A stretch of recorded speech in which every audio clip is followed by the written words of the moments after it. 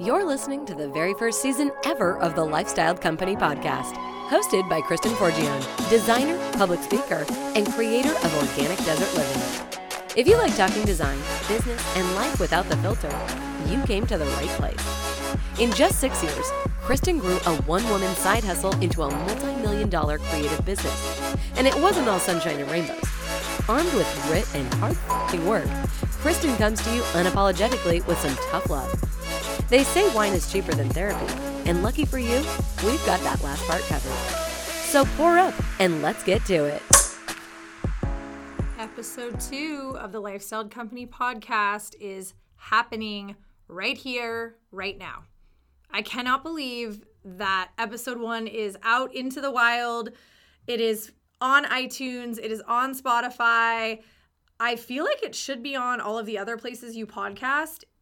I should probably check on that though, because I personally haven't looked in those places, but we will. So I know for a fact right now it's on iTunes and Spotify. And thank you guys so much for rating and reviewing and subscribing and downloading. I am completely blown away by how many of you there were and how many of you went and listened and enjoyed it and gave us really good feedback. And we heard from and reviewed and all of that stuff. So thank you. In just one episode, I really feel like I have already seen what a shift and what a different vehicle podcasting will be than the rest of my social media channels and the rest of the way that I can talk to you guys.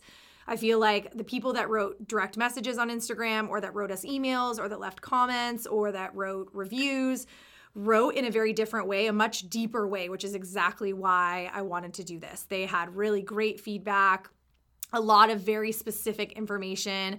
So many people sent me messages, so thank you so much, saying that this particular part of episode 1 really resonated with them, or they felt inspired, or our stories are really similar. Turns out a lot of people dropped out of college. A lot of people finished too, don't get me wrong. A lot of people moved somewhere stupid with their boyfriend. So that was just a really fun opportunity to get to connect that I had no idea how many people that I talk to on a regular basis, even on Instagram and social media, we have a lot more in common than we thought. So that was really rewarding. So thank you. And just like that, we're rolling into episode 2, and this train has left the station and we're going. So I think I really am officially a podcast host.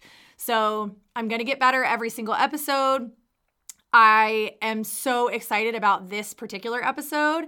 And when we put the 12 episodes together, I was really trying to figure out the right order, because although I own and operate and am an interior designer and own and operate an interior design firm and retail studio, I get a lot of questions about Instagram all the time. And it's just one of those funny things that I don't really think of myself as an influencer, but I guess I am for sure. I definitely work with other businesses on campaigns and have been hired to do things from an influential standpoint. So I am an influencer, but there's like so many out there that have so many more followers, and it's just a really interesting mind shift when you start looking at who you do have in your network and how you can serve them better from an Instagram and social media standpoint. And so because of that, I get a ton of questions on how I do it and how I've built my brand and how I've differentiated the Lifestyled Company and my own personal brand and all of that stuff. So I am really excited to dive into Instagram and talk about where I have found success in using that platform specifically. So we are starting every show with a couple questions. So we're going to dive into those. Where am I? I am at my now favorite recording studio, because game changer, absolute game changer in the sound quality. Episode 1 turned out so much better than I thought it would. And I think in my head, I always thought I would probably at some point graduate to a soundproof booth or a studio of some kind.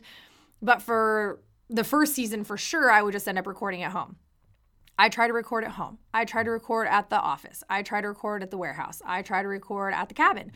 I try to record in my closet, in the car. I tried to record everywhere, and it was no dice. Sounded horrible. So then I came to this studio. Kelly, our marketing manager, got me a spot here, and I recorded that first episode that you heard. Lickety split, no big deal. It was easy as pie. Finally, after so many hours trying to record and re-record and edit, and it sounded great. So I'm back here, and this is where I will record for the foreseeable future. What am I wearing? I am wearing our Shale Gold maxi skirt, available at the shop, of course. We just did a new launch and I am obsessed with every single thing we have. And normally I don't always get everything because I really like to leave stuff for you guys. We're still playing with inventory controls and stock and how we can make sure that we have enough but not too much so that we can keep pricing affordable. So I don't always get stuff. This time I got stuff. Mama made a haul. So I have on our Shale Gold maxi skirt, available at the Lifestyle Company shop. I also have on my new absolute favorite clear acrylic stack heel that I have been living in. Kylie has been living in them. We all absolutely love them. They have this little toe loop that is just so cute. So if you haven't checked out the shop, go on Instagram at LifestyledCoShop or www.thelifestyledcoshop.com. Everything is online. Everything is in our store. If you can make it to our brick and mortar in downtown Gilbert, we would absolutely love to see you. What am I eating? At the pace we're moving at right now, it's not allowing me a whole lot of time for dinner. So Trader Joe's for the win, baby. We've been living on easy combinations for dinner specifically, and I usually will story them. So if you need easy dinner ideas, make sure you follow on stories because I'm talking like 2 or 3 ingredients, usually frozen, and voila, like 20 minutes, we have dinner. So that has really been, again, a game changer for me in time management, making sure that people eat in my household. What am I reading? Nothing new since episode 1. Still totally on Business for Bohemians. I have 2 chapters left. If you haven't picked it up, go get it. It's such a good book. I think it's just such a good book. It's so well-rounded. I absolutely love where the perspective comes from and the perspective that it gives you. Recent facepalm. Luckily, I haven't done anything super bad this week. I mean, it seems like this podcast is changing my life already. Wait, you know what? I did forget my computer charger like 4 days of last week. And I've been asking Blanche every day by about 11 to use her computer charger. So I definitely did that. Oh my God, why do I forget everything? Oh, anyway, on the radar, we are headed to High Point, North Carolina, which is one of the main furniture markets in the design industry. So I was there in January creating a room with real fine furniture. And now me and the entire team, not the entire team, like everybody, but me, Kylie, and Rachel are flying back to actually host the event, see our room come to life, tweak, restyle, get it all ready for all of the eyes of market to see it. So I'm also hosting a couple parties with some of my designer friends, and I am on a panel with Ivy, and Ivy is a business management system that has completely changed the game in the way designers manage their businesses.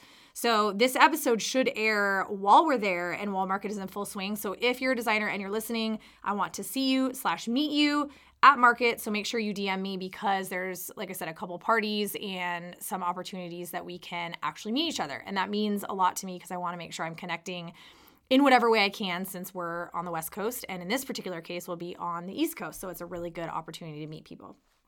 Absolute death of the moment. Oh my God, you guys, our Pinterest account hit 1 million monthly views. This is huge. It's something I tasked Kelly with as a goal to try to hit by May, and she legit did it in 30 days. Like, I'm not kidding. I don't know if she has like Pinterest on a direct like speed dial that I don't ever hear her or see her talk to, but I cannot believe it. I'm so proud of her. I don't know why I didn't hire Kelly like 3 years ago. Actually, yeah, I do, because there's no freaking way I could have afforded her 3 years ago. But I am so happy. So if you don't follow us on Pinterest, which is funny because I storied this yesterday and I got probably 25 DMs of people like, oh my God, I can't believe I didn't follow you on Pinterest. How did I not follow you on Pinterest?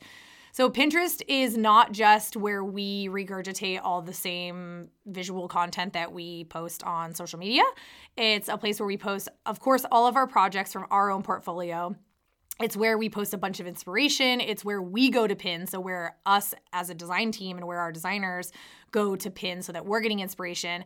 We pin outside content from blogs that we look at all the time, from magazines, from just about anywhere you can imagine into boards. So if you're on Pinterest and you don't follow, search the Lifestyled Company and it will come up, and then you can follow our boards and you will be able to see what we're doing. We pin a ton of fashion too because of the shop and buying. So that's on there too. So it's definitely worth the follow. So I'm so proud that our Pinterest account hit 1 million views. With that, let's talk about Instagram. I am not an Instagram expert by any means. I have never had any formal training, but I have done my fair share of webinars. I read a ton. I've conducted plenty of my own trial and error research, so I feel like I've got some perspective. Remember, if you talk to anyone who has had any success on Instagram, everyone is going to have pros and cons, things that you absolutely have to do, things that you should never do.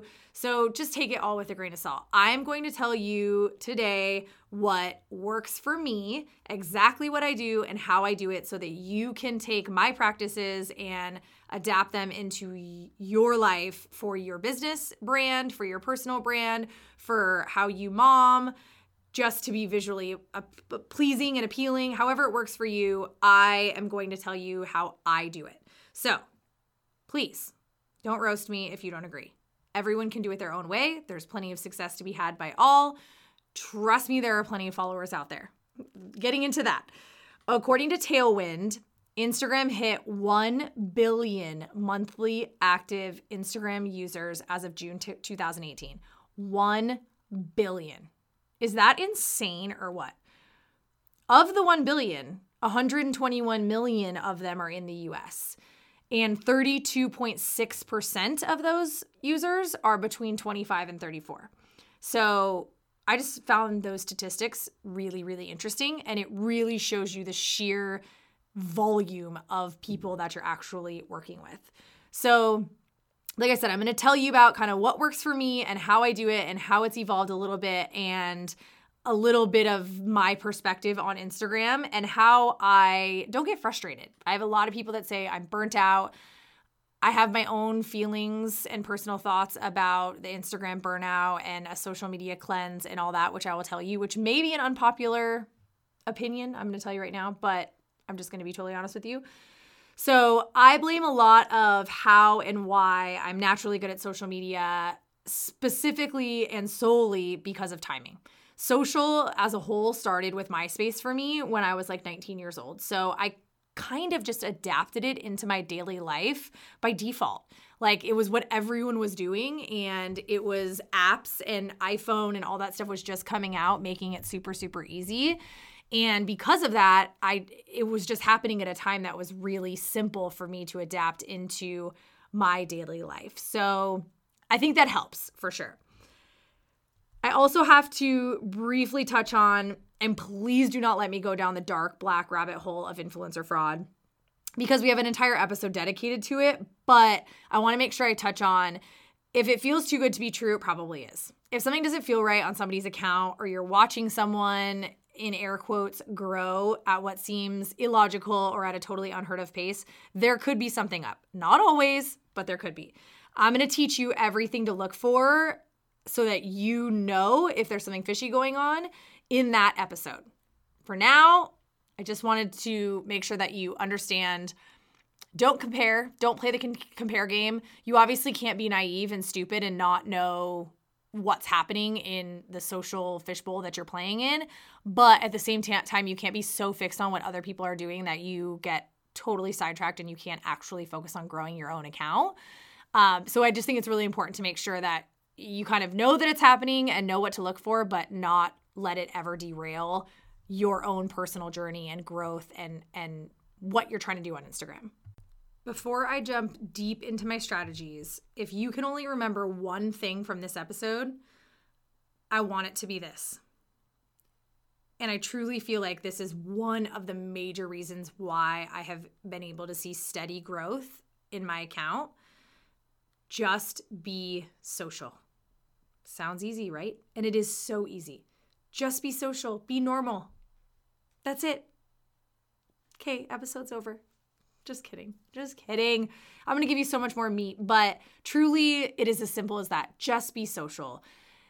If you want people to engage with you, you have to engage with other people. So that means speaking outside of just emojis. I love emojis. But Instagram doesn't love emojis as much as you might think they do, meaning they don't put as much weight in how your content affects the algorithm if you're only speaking in emojis.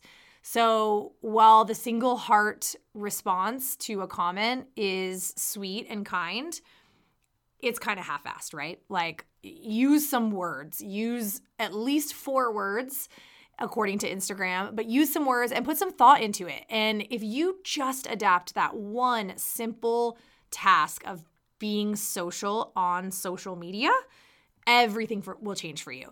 I can tell you something that I started doing a really long time ago, probably like 4 years ago. Every single time I would be on Instagram, I would like and comment on the first 10 accounts that rolled through my feed, no matter what they were, whether they were corporate accounts, whether they were long lost friends, whether they were people that I didn't really know. I would leave thoughtful, meaningful content on the first 10 accounts. So that's liking and commenting on the first 10 accounts.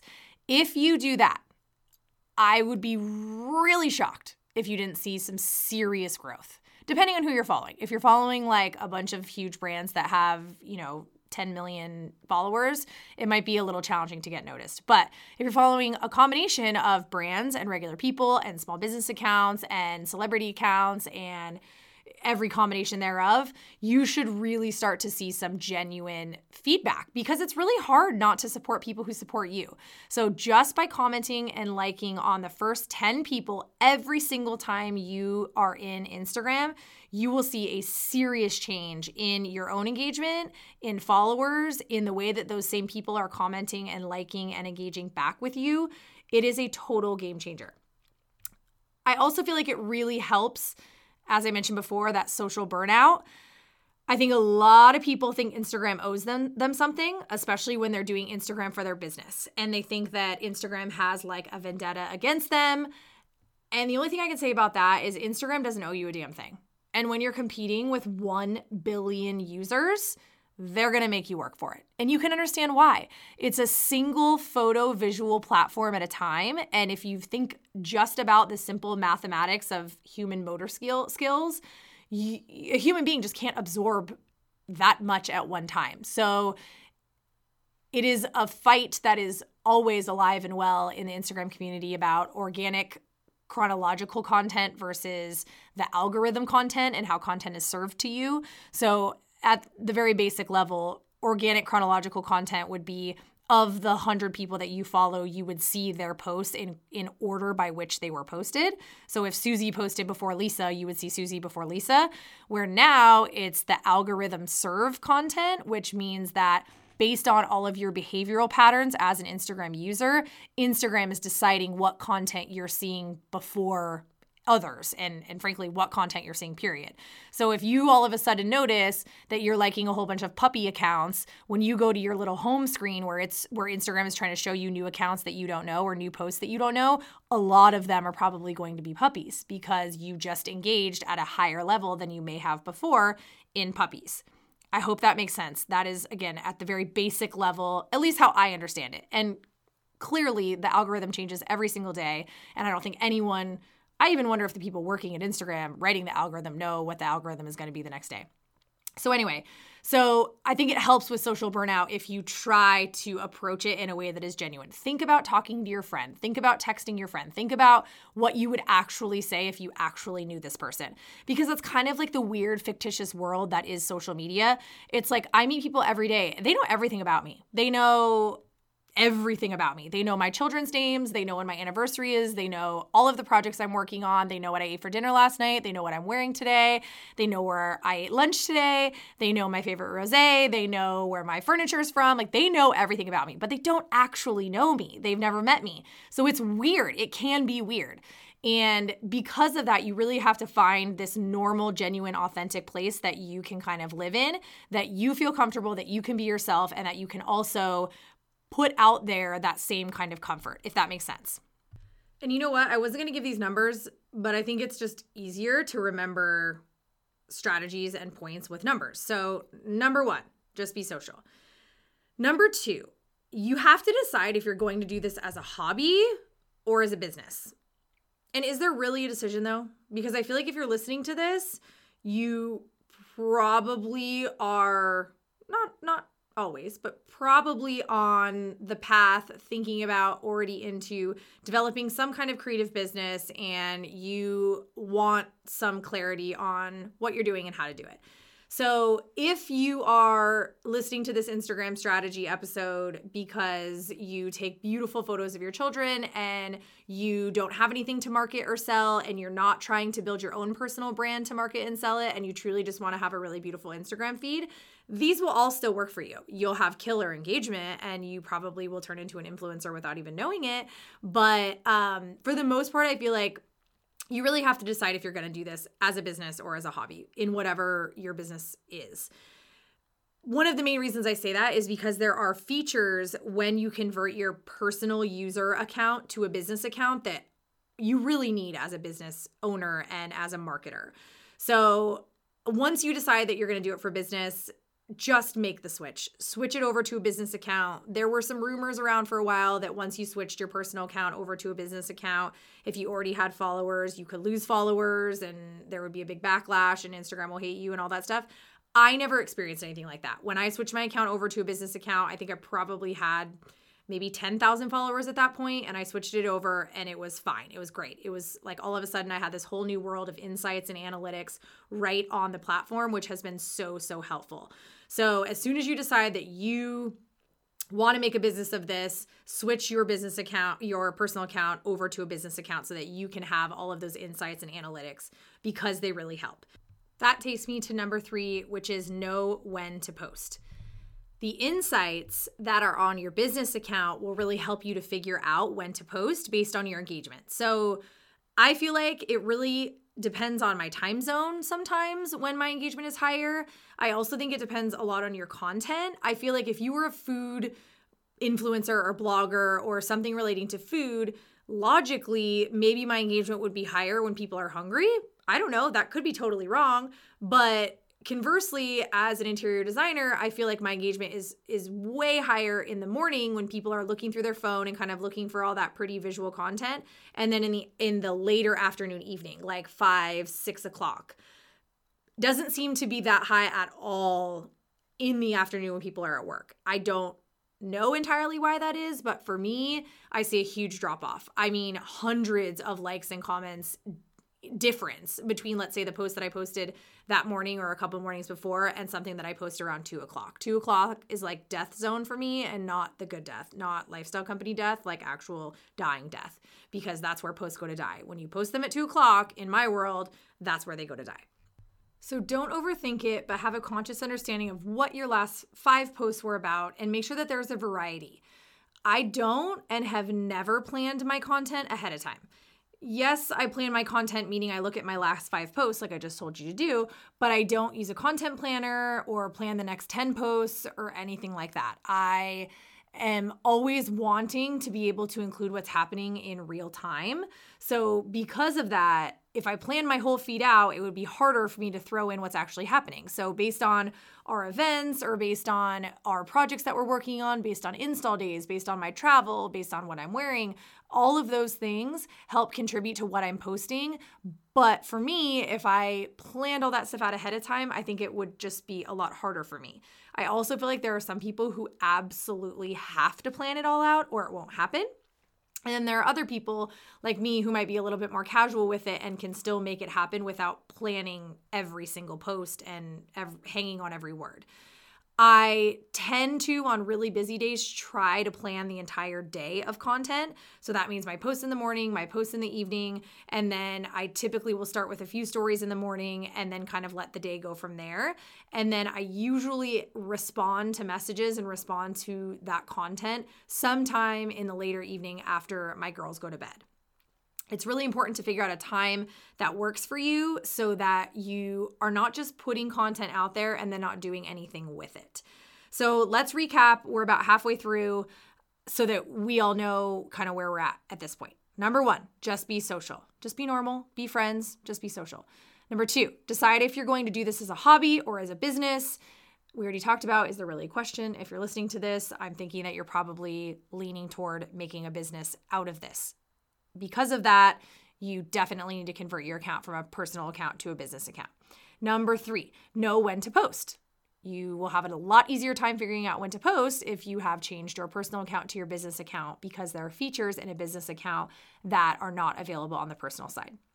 Number 4, decide what your focus areas are for posting. So that's what we just talked about. So really think about subject matter and make sure that you're staying within your world so that you don't throw people off and people aren't like, why are you posting that? It's confusing. I want to unfollow you. You don't want that. Number 5, if you sell something, please do not sell or preach. Tell a story. Think about the value for the reader or for the user. Why do you want them to keep reading? What will make them engage and what will make them want to like or comment? If you just shove product or services down people's throats and expect them to go to bat for you and give you something to engage back with, you're crazy. I have seen so many accounts that I genuinely like the person, or I genuinely like the content, or I might even genuinely like the product, but they are constantly pushing product down my throat. And every single time their post comes up on my feed, it's like they're trying to get me to buy something. And I don't like that unless it's something that I really, really need, which frankly, I don't even know if that thing exists. It just doesn't resonate and it doesn't sit well and it doesn't leave like that warm and fuzzy feeling. And ultimately, part of just being social is wanting to do that. You want to leave that warm and fuzzy feeling. You want to give them a reason to engage. It doesn't mean that you shouldn't be selling on Instagram. You should 100% be selling on Instagram.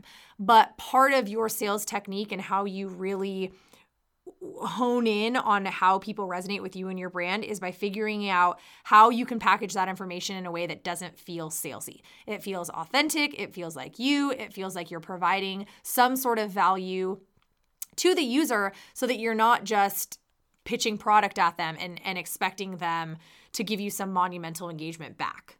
As with all sales, there is an art to selling, and there is an art to selling on Instagram. So just be mindful of why people started following you in the beginning. I always think about the people who started following me 5 years ago, and if those same people are still following me, what they would want to see, because I think it's super important to think about those people that have been part of your journey from the beginning. And I love hearing from the people that say, I followed you for a really long time. And I also love hearing from the people that say, I just started following you and I love what I see.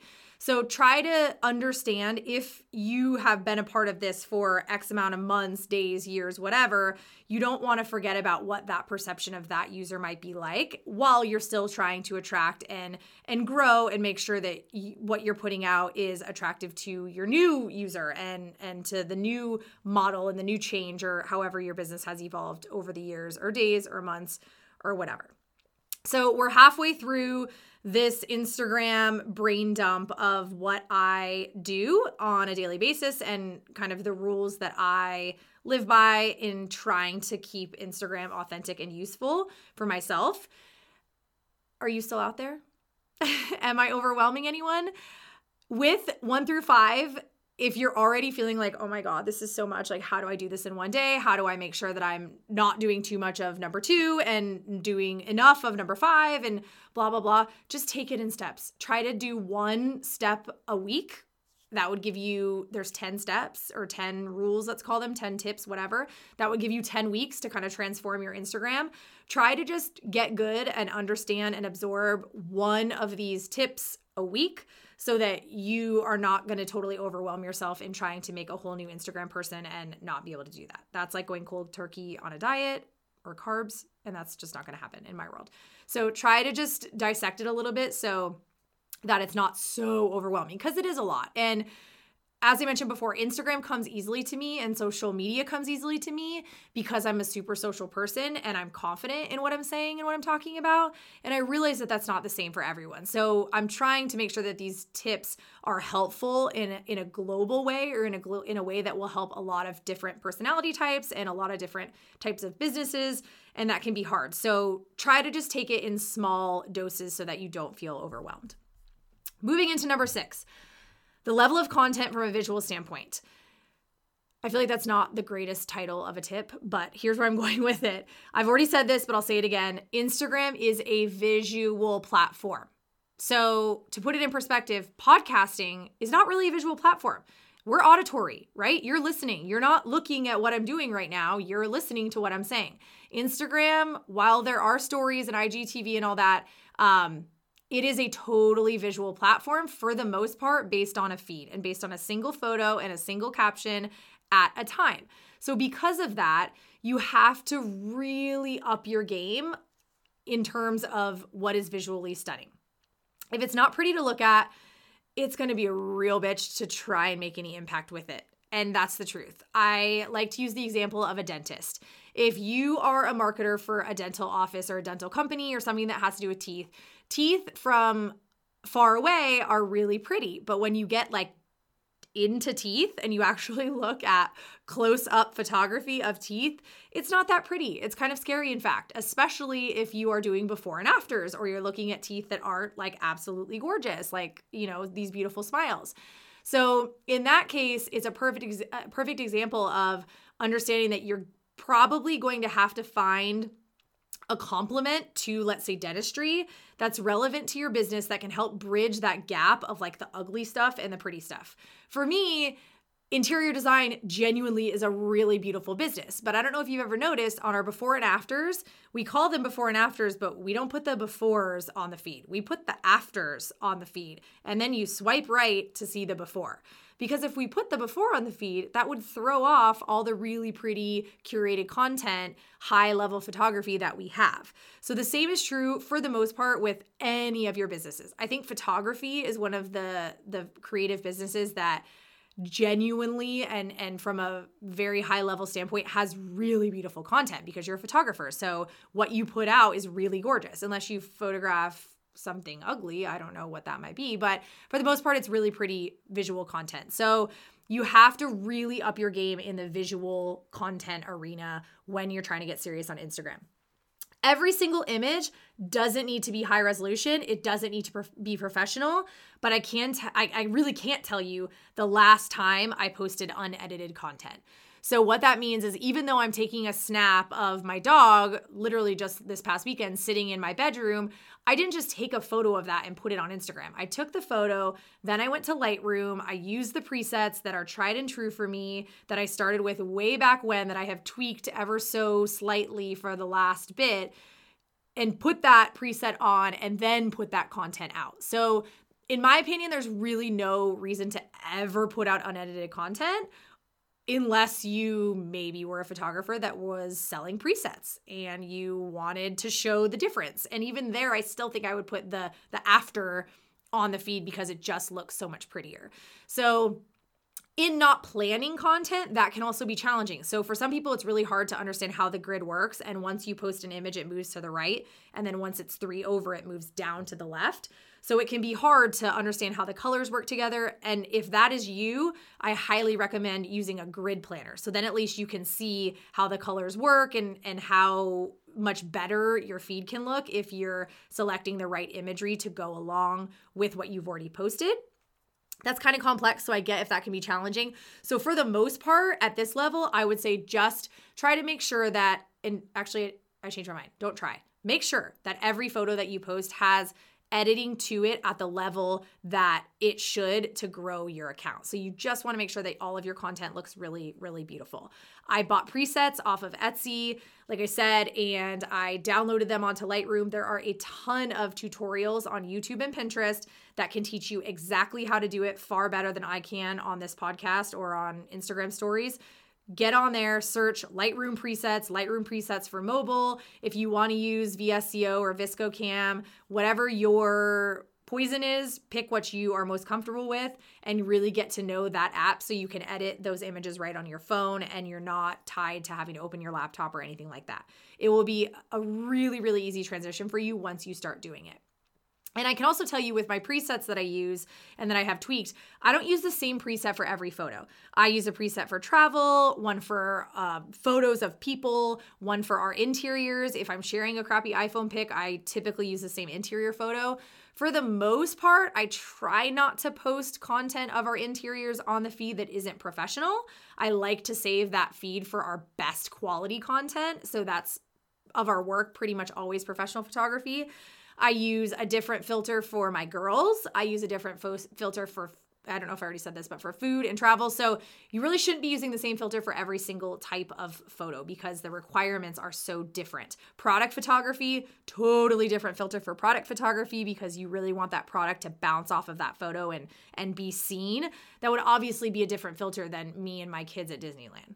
Just doesn't make sense. So try to think about that. And again, you don't need 100, you need like 5. And if you can really master those 5, then you can start branching out into other areas so that you can tweak your craft even a little bit more. Whatever you do, just don't get lazy. I would honestly rather you skip a post than you feel like you have to post and put out content that isn't at the level that it should be when you're a marketer and growing your business or any business. So if you just don't have time and you have to half-ass it, just don't do it because truly I think the engagement or lack thereof is way more damaging on something that just doesn't look like it fits your feed. And it kind of is one of those take 2 steps forward to take 10 steps back. Like here you are, you're going to listen to this podcast, you're going to be super empowered, you're going to want to change your feed, you're going to want to have some consistency and see that. And then you're going to get busy, you're going to be like, oh my gosh, I haven't posted today. You're going to try to post something, you're not going to have time and it's going to tank. And then you're going to be bummed and then we're going to have to start all over. So just try to be consistent and don't be lazy because it will be so much easier for you. Number 7. Use hashtags. I am a huge believer in hashtags. I recently heard that hashtags don't matter anymore.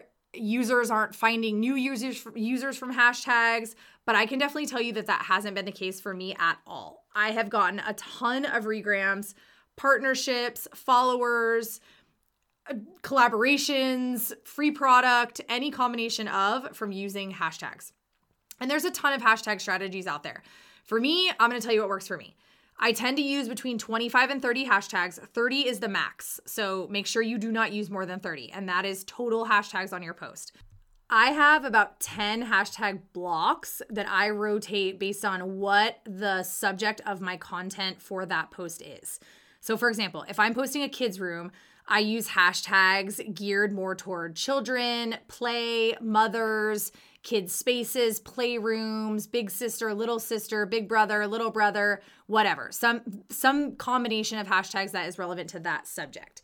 If I'm posting a design flat lay, I use tags more geared toward pretty design terms, the style of the flat lay, or something in that regard. If I'm posting like a gushy post about Vince and I and our anniversary, I use couples hashtags, love hashtags, something about man and wife, my sexy man. Not really, you guys, I'm kidding. But something like that. So you should be tweaking your hashtags around the content. By using the same hashtag block every single time you post something, that's only going to show your posts in the exact same hashtags in the same place all the time.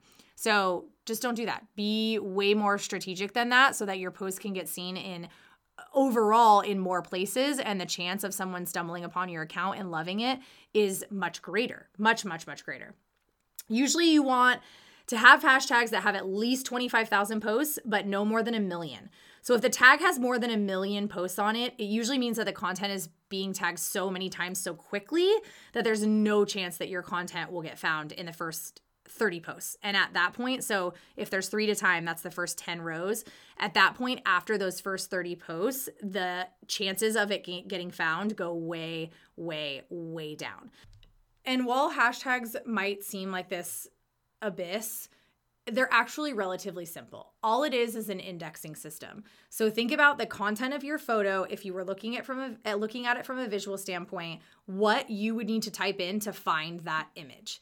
And while it's totally okay to have fun with some hashtags, like you could write hashtag and then a super long run-on sentence every once in a while, obviously no one is going to be searching for that. So don't do that a lot or your hashtags are totally going to be meaningless and no one's going to find your content.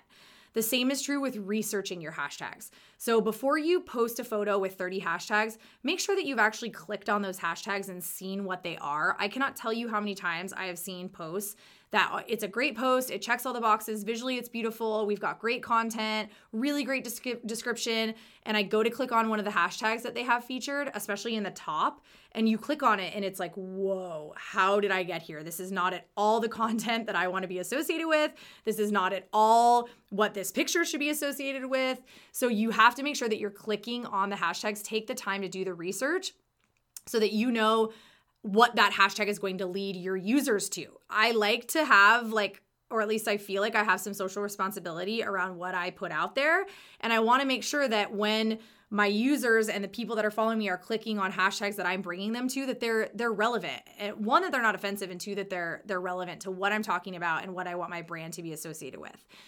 The same is true when you're making up hashtags. So when you are going to host a campaign, or you want users to post pictures and you want to be able to go look at those pictures, or for us, a lot of times it's project photography. So we name all of our projects and we want to be able to click on that hashtag for our project and see our project. If you use Elm Street Project, hashtag Elm Street Project, I would be willing to bet that there are other projects out there that other people have used and have used the tag Elm Street Project. You don't want that. I don't want to see all the Elm Street projects. In this particular case, I'm using and creating a personal hashtag that I want to be personally reflective of what I'm doing, and I want to be the only person using that. Ultimately, if someone jumps onto your hashtag at a later date and you haven't used it, or it's gone stale, that's out of your control completely, and there's nothing you can do. But you can also make sure that you're not creating new content that is on someone else's hashtag if it's still active or being used. Ultimately, there are plenty of iterations of hashtags to go around that you can find something that works with whatever you are trying to create so that it feels original. Okay, number 8. I hope you guys are still with me. This is one of the other easy ones. For God's sake, respond. That is literally what I have written in my notes. Number 8, for God's sake, respond. This is a huge one. Personally, I can't respond to every comment. I really try, but I can't respond to every comment. But I also take the time to respond to every single direct message. So it's just easier for me to manage direct messages. So I have said before, and as of right now, I'm still on this train, I am responding to every single direct message that I get. Occasionally, I'm sure I miss one, or the way that the Instagram inbox is configured is kind of hard sometimes. So if you skip a chunk and then they're coming in so fast, occasionally I'll miss a chunk of messages that I don't find till way later. I will then respond, but every once in a while I miss something. And then when someone writes back and I see that I didn't respond to the above message, I will of course say, I'm so sorry I didn't see this message. And then I try to answer that question or respond. I obviously can't always give people the answer that they want. While I feel like we are really generous in trying to share as many sources as we can, sometimes we can't tell you where that's from. And sometimes it's not available. And sometimes there's a complicated story behind it. Or sometimes it was really expensive and our client doesn't want anyone to know. Or there's a lot of times that it just doesn't make sense to be able to share that information. So I just politely say, hey, I'm sorry, I can't share that information right now, but thanks for asking. Don't be shy. You can still ask on the next one or whatever. So I am trying to respond.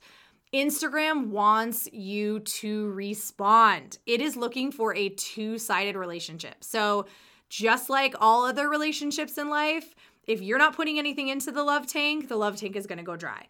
So you can have 1 million comments, but if you don't respond to any of those comments, at some point, Instagram is going to catch on and it's going to kind of punish you in a way in not showing your account to that many users. And because of that, naturally your engagement will fall. So you want to respond. Instagram wants you to respond. I think I touched on earlier, genuinely try to respond with 4 words and punctuation. Instagram loves punctuation, but not emojis. So it's totally okay, 4 words and an emoji, but at least 4 words. If you just respond with emojis, it kind of doesn't count. And at least that's what I've learned from my research on Instagram. I also wanted to say this before I jump into the last 2 points. I am an avid reader of later.com. It is where I learn so much Instagram insight. So go to later.com, put in your email, and those are actually emails that I'm so happy to be a part of. And every single time I get one in my inbox, I read it right away. pretty much every word, and I have learned so much. Kelly, our marketing manager, was not using Later when she started, and I turned her onto it, and I think she really likes it too, and she has a lot of marketing experience. So the fact that she likes it, for me, means that it's really good quality content. And I definitely feel like someone in their office has a direct line to Instagram, because they definitely are sharing information that I feel like is coming out sooner than maybe in other places where Instagram content is being shared. I also use influencermarketinghub.com. That's a great place to be able to track engagement a little bit and be able to look at follower counts. And if you, I think for this episode, it's probably a little complex, but who knows, maybe in a future episode, we'll get a little bit deeper into actual analytics and how you can really, really strategize at a much more minute level. But those are two websites that I love and that I use all the time. Number 9, make sure you're creating original content. We talked about what types of things to post and when to post, but you also need to make sure that part of that is a healthy mix of original content. So original content means content that you are responsible for, that you own, that you can do whatever you want with. Other accounts, users, and brands may see content on your feed, but if it's not original or your own, they're going to keep chasing that photo or that content back to the original creator to find the owner so that they can then ask permission to use it, to regram it, to collaborate with that person on it. So if you're not putting out any of that original content, you're going to fall flat in terms of finding partnerships and collaborations and regrams. So you want to be the original owner of content so that you can have the opportunity to work with bigger accounts and bigger brands and work with other people that want to push your account forward. And don't let creating original content be daunting. Again, it doesn't have to be professionally shot. It doesn't have to be high resolution. It doesn't have to be perfectly staged with the best light. It's totally not like that. It just has to be your own. It just has to be through your own eyes, in your way, in a way that you created this. It didn't exist before you. And whether it's a picture of your shoes on a really great floor, or it's the food that you made, or it's the room that you designed or styled, or whatever, it just needs to be yours so that you can do with it what you want. You can put it on all of your social channels. And when that gets out there, people can come back to you as the original owner to be able to work with that content. It's super important. You can, and I shouldn't say that there's no success in Instagram if you're regurgitating content. I mean, there are hundreds of accounts that are considered inspiration accounts. And in that case, I think it's totally acceptable. The purpose of your account is sharing content. So that would obviously be a situation where you're not sharing original content, you're sharing other people's content. And your account should be very obvious that it is an inspiration account. There are accounts like Real Houses of IG that, for the most part, share other designers' work in other people's accounts. It's obvious. You can tell that that's not a design firm and it's not one person's work. But for you, if you're managing or marketing a business to where you are trying to put your business footprint forward and tell the story of your brand, you need to be creating original content. It's a total game changer, and you will see a huge difference in your engagement as soon as you start doing that. Of course, pending that it looks like it needs to, just like we talked about in 1 through 9.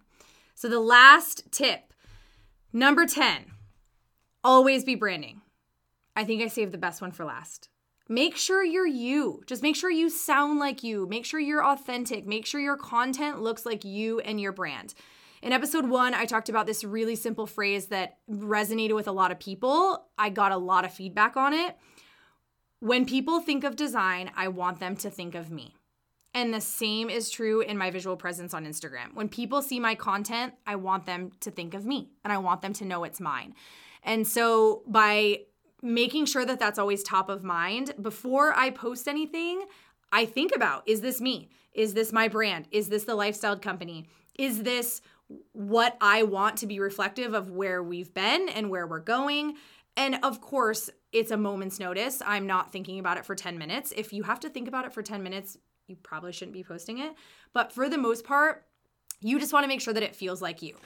If you're all over the place, people are going to notice, and it's going to feel funny, and you don't want that, and you don't like that, and that's not going to increase engagement. So always be branding. With every single thing you post, make sure that there's consistency in your descriptions. Make sure that you're being catchy. Make sure that you're not copying other people. Make sure that your visual content falls at a standard and do not dip below that standard. Make sure that you respond. Make sure that you're kind.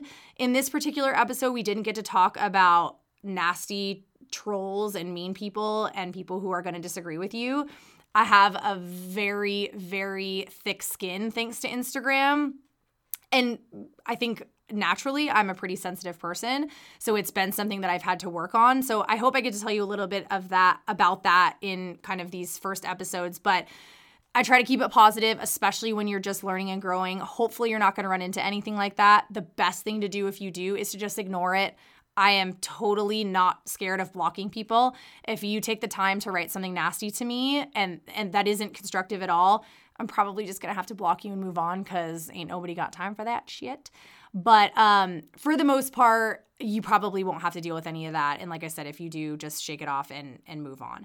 So those are truly the 10 steps that in thinking about everything that you have to do to make Instagram go well for you, those are the things that have been real game changers for me in my business and in growing our accounts the way we have.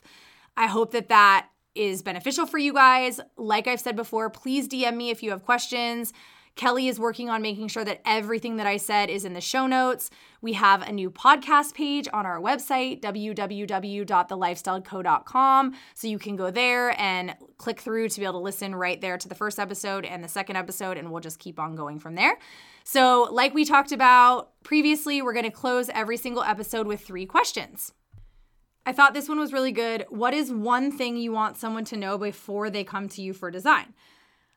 The one thing I think you should definitely be really familiar with before you inquire with a designer is their portfolio, their work. I know it sounds crazy, but we still get inquiries probably weekly with people who I don't think that they have ever seen our work, which I don't know if that's a compliment or not, but it seems like maybe they're just like rapid firing off 10 inquiries with 10 designers to see who gets back to them first and who's the cheapest, which is a horrible strategy in selecting a designer. But you definitely need to be familiar with that designer's work, especially if the design firm that you really want to work with or that you're inquiring with runs their business like we do, in that we require an aesthetic match.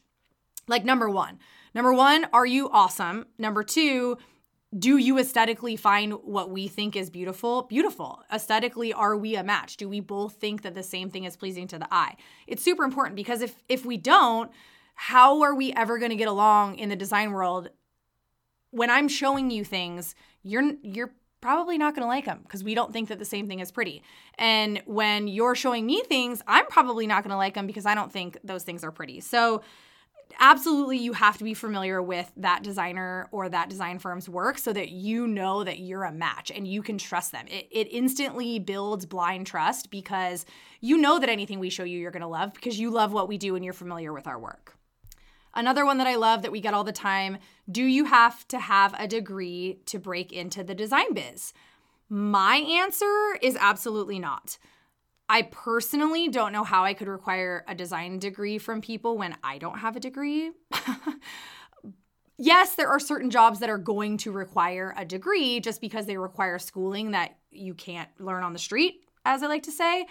But you definitely do not have to have a design degree. I think the most important thing to think about if you really want to break into the design business is, in what capacity do you want to work in design? As with all things, there are different focuses that require different things. So if you want to be a commercial designer, you want to design hospital rooms, you want to design restaurants, or you want to be a residential designer and you want to design builds, you want to design multi-million-dollar homes, or you want to be a kids space designer. Whatever that is for you, that's the first thing you have to figure out. What's my goal, right? What do I want to do? And where do I think I'll be the most happy? working for a small design firm is totally different than working for a big design firm. We're kind of like a medium size. We've got a lot of projects happening. We've got a handful of employees now, a few more than a handful of employees. We have a lot of different stuff happening, but there are other firms out there that have 50 designers. That's going to be obviously a very different experience. So I think you really have to think about what you want and what your market will allow. If you work in a market or if where you live isn't a thriving design metropolis, it's going to be more challenging to find a design job. And so because of that, you might have to adjust and pivot, like I always say, pivot what you really want to be able to get that foot in the door in design and then figure out where to go from there. You always want to start with the end in mind so that you can make sure that the people that you have around you are helping you. Every single time I meet with our team, I say, where do we go from here? What do you want? I want to make sure you're happy. What do you see happening from here? And the same is true when we bring in brand new employees that are starting on our retail floor. We have that conversation. Where do you want to go from here? Because it really, really helps if you understand what kind of happiness you're looking for and what kind of happiness you're going to get out of design so that you know what to do with your non-design degree. Does that make sense? And the last one, just because, do I ever sleep? Yes, you guys, I sleep so much. I'm a sleepaholic. I think it's really funny because I think people think that I don't sleep just because I happen to get a lot done in a day. But I sleep. I am almost in bed in the 8s every day that I can be. I really am not a night owl at all. I would way rather wake up at 5 o'clock in the morning and do something than I would do it at 9 o'clock. I'm totally not that person. I'm a morning person completely, and I need like 9 hours at least. And my girls are the same way. My husband, he can sleep like 4 hours. So he is up later than me every single night. Occasionally, I'll be like, is there any way you can come to bed with me, like in the 8s? And he's really gotten a lot better at that lately. So I sleep so much. And for me, I honestly think it's like the secret for my body. I just know that I need sleep and there's no compromising on it. So I tend to not like to do anything that I stay up late doing, which can make me feel extra old, extra 35. But yes, I sleep at least 9 hours. Don't kick it till you've tried it. That's it. Episode 2 is done. I can't wait to hear your feedback. Please subscribe, rate, review, tell people that you know, share on social. This is such an amazing journey, and I really love hearing from you guys. It really helps us to figure out future episodes and tweak the style a little bit and figure out what you like and what you don't. So don't be shy. Hope to hear from you guys soon. See you on episode 3. Thanks for listening. Kristen responds to every direct message on Instagram. So if you've got something to say, want to be a guest, or have episode ideas, get her at Lifestyled Co. Need some organic desert living for yourself? The Lifestyled Company shop is waiting for you online at www.lifestyledcoshop.com, at the brick and mortar location in downtown Gilbert, or on Instagram at Lifestyled Co Shop. Be sure to rate, review, and subscribe on iTunes and Spotify.